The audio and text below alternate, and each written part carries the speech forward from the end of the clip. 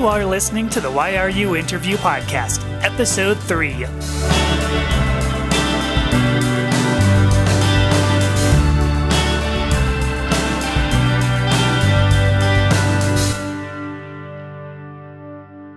Hi, kitty cats. I am Amethysta Herrick, your hostess for Why Are You, an interview podcast about identity.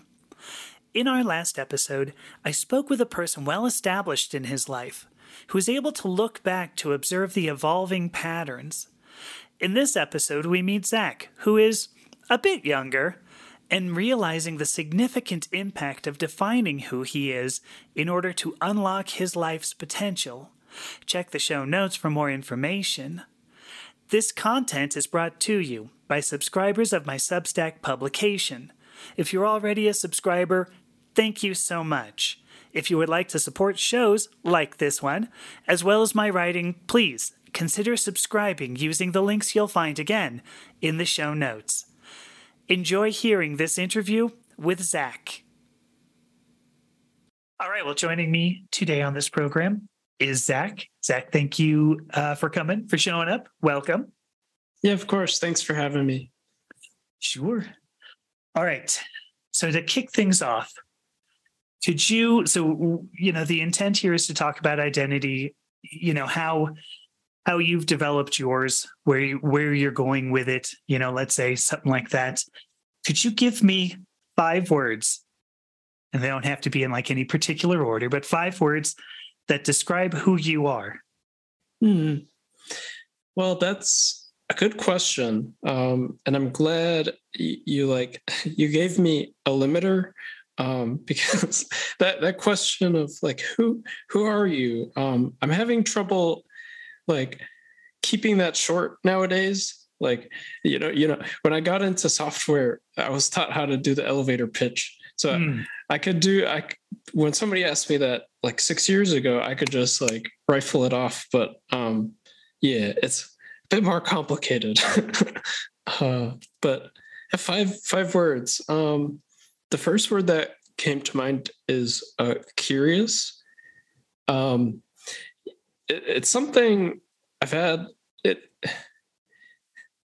So as I've really searched for my identity, I tend to stick with the traits or identify with the traits that I feel like last throughout the changes.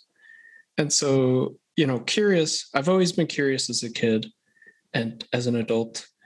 4 more. How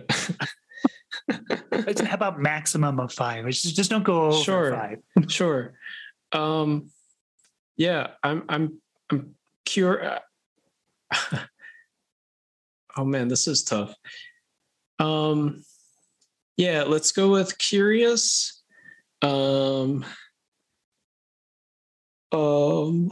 Caring.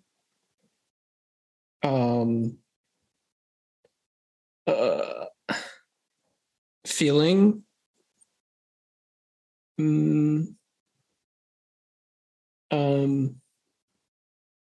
Or maybe instead of feeling, sensing. I like sensing. So let's go curious, caring, sensing. Let's go with those 3. I'm happy with those 3. All right. So I notice, you started off saying something about software. Mm-hmm. And obviously, we've had discussions around that, but you didn't mention anything having to do with a career, having to do with a vocation. Why is that? Yeah, absolutely. I find it very hard to deal or to identify with any vocation or career nowadays because, to put it bluntly, I don't feel my career or the vocation I've, participated in has represented myself, as well as those 3 words, or as well as some of the other roles I found myself in, like as a brother, as a friend, I if someone were to ask me what do I do nowadays, I'd much rather say those traits than I write software. Yeah. Sure. So that's become more of an avocation then at this point, I suppose. Just actually, maybe not. But so the other thing I noticed, you can give a name, a family name. These are traits. Even if you put down brother and friend, which I wrote down, but even if you put down those, there's no name. Yeah. Well, that's curious to ask. Because that's really strange. I've always identified with Zach fairly strongly, and I guess you could boil that down to so many different things, like the story my dad gave of why he picked the name, or the way it sounds, or other people I've met who are named Zach, but I don't know, family name, and anything really, and even my first name. Again, these are like common ways for us to identify, but when you ask who to identify with, like those constructs, I guess, lie pretty low on the priority list in my mind. Yeah, sure. You mentioned though how the name Zach was chosen. Do you mind? What's that story? Oh, it's so simple. My dad, he's a bit vain and prideful, and he likes to feel like he's done something special, So okay. Zach was not a popular name in 1996. All right. And then neither was Amethysta. Did you know that? Yeah, neither was Amethysta. Yeah. Crazy, I know. Yeah, and he could have picked a whole lot of other names where I'm sure never would have trended, but anyway. So was it? So he chose it because it was not popular. Is that what you mean? Yeah, for its uniqueness. At least that's his primary reason. Yeah. All right. Did that? So it would mean that you felt pretty. I mean, did you feel that uniqueness? I guess growing up with a name that was not common. Yeah, definitely. And it's even some of the the sort of it's hard to describe, but I didn't have kids in my class named Zach. That was one, but like even just the letter Z, to me, it's like at the end of the alphabet, it's got that like it's just interesting to me, and I don't know, something about that and the motivation, like, oh, there's not many like who I envision my son to be, and right. Yeah, I can identify with those things. Mm-hmm. Yeah. So it's interesting because you had said sort of, you just used the words "who I want my son to be," and I'm curious. I mean, did your father's desires for you end up impacting much of your life? Oh yeah, definitely. Yeah, it's definitely. I think I've probably experienced influences from my dad that maybe a lot of people could identify with, especially people who have more unique identities, because growing up, I'd ask my dad, what did you want to be when you grew up? And he would tell me he wanted to be a pilot in the Air Force. I was like, oh my gosh, like that would be so difficult. He's like, yeah, go to West Point and become a pilot. I was like, wow, that's so difficult. Like, didn't ask him why he didn't do that. Right, good questions. Yeah, but anyway, that was, I remember that when I was like 6 years old, when these ideas of like career and college and, achievement, these ideas were first starting to form. Right.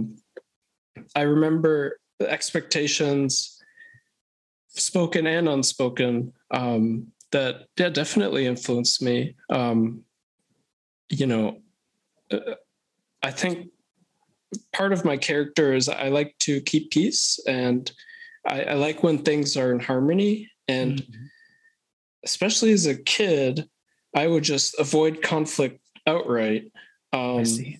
And I would, if I could figure out a way where, oh, maybe I can fix this and nobody else gets upset, I would try to do that in everything. And where was I going with that? Oh yeah, and so these expectations that were laid on me, I never like questioned them, and I never was like, I wasn't the kid that was like, no, I don't want to be that. Sure.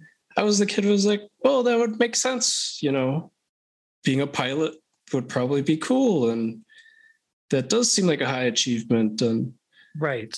And so yeah, I think those things, what he wanted, over time,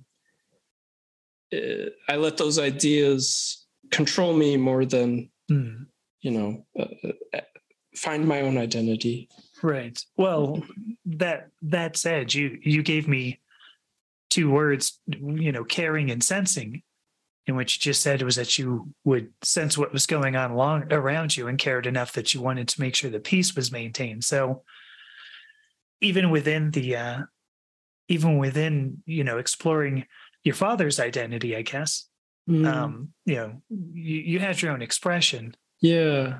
Not to spin your life in my words. Just no. That's great. To see that the true identity could still shine through despite the environment. Sure. Maybe. Sure. Well, tell me more about curiosity then. Curiosity, you said, is a lasting trait. That was something that's been part of you from the beginning. Yes, as far back as my history can tell. Right, and you wanted to ask that because you were curious. Hey, Mom, was I curious when I was 2? Yeah, exactly. I wanted to know what I was like before I could remember what I was like. Really? Okay. And so that's maybe an expression of my curiosity. Right. And one of the earliest stories I have of myself is when I was flying to the States to meet my family, like my dad's family. I flew with my mom, and like I was being welcomed to the States, and my grandma and grandfather were there. And this was back, when anybody could just walk up to a gate. Oh, sure. Yeah. Yeah. So they were waiting at the gate. And I ran out, and nobody saw me. They saw my mom, and they're like, wait. They're like, oh, where's Zach? And my mom's like, I don't know. Like, he was ahead of me a little bit. So everybody's looking around, and me, this little 3-year-old who's never been on the continent, was on his own, like touching stuff, like looking at stuff, like the whole world was happening, but I was trying to figure out what these things were, Right, sure. It's a good thing they didn't have the cockpit open in those days, right? Hey, what's this thing doing? Get it out of here. Yeah. I wasn't that curious. Not that. Right. So forgive me. I don't know the story.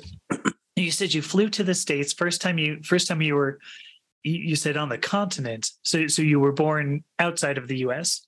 Yeah. Okay. Yeah, I was born in Thailand. Oh, okay. All right. Yeah.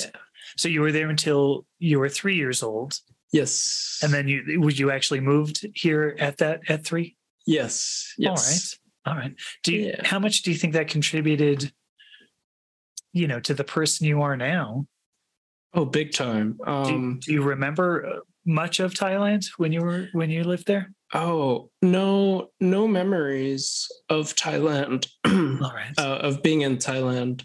But when you ask if that affected me, was it the moving? Was it living in Thailand? Or I guess what specifically were you wondering? What am I? Boy, honestly, like I've never been to Thailand. I grew up, in California.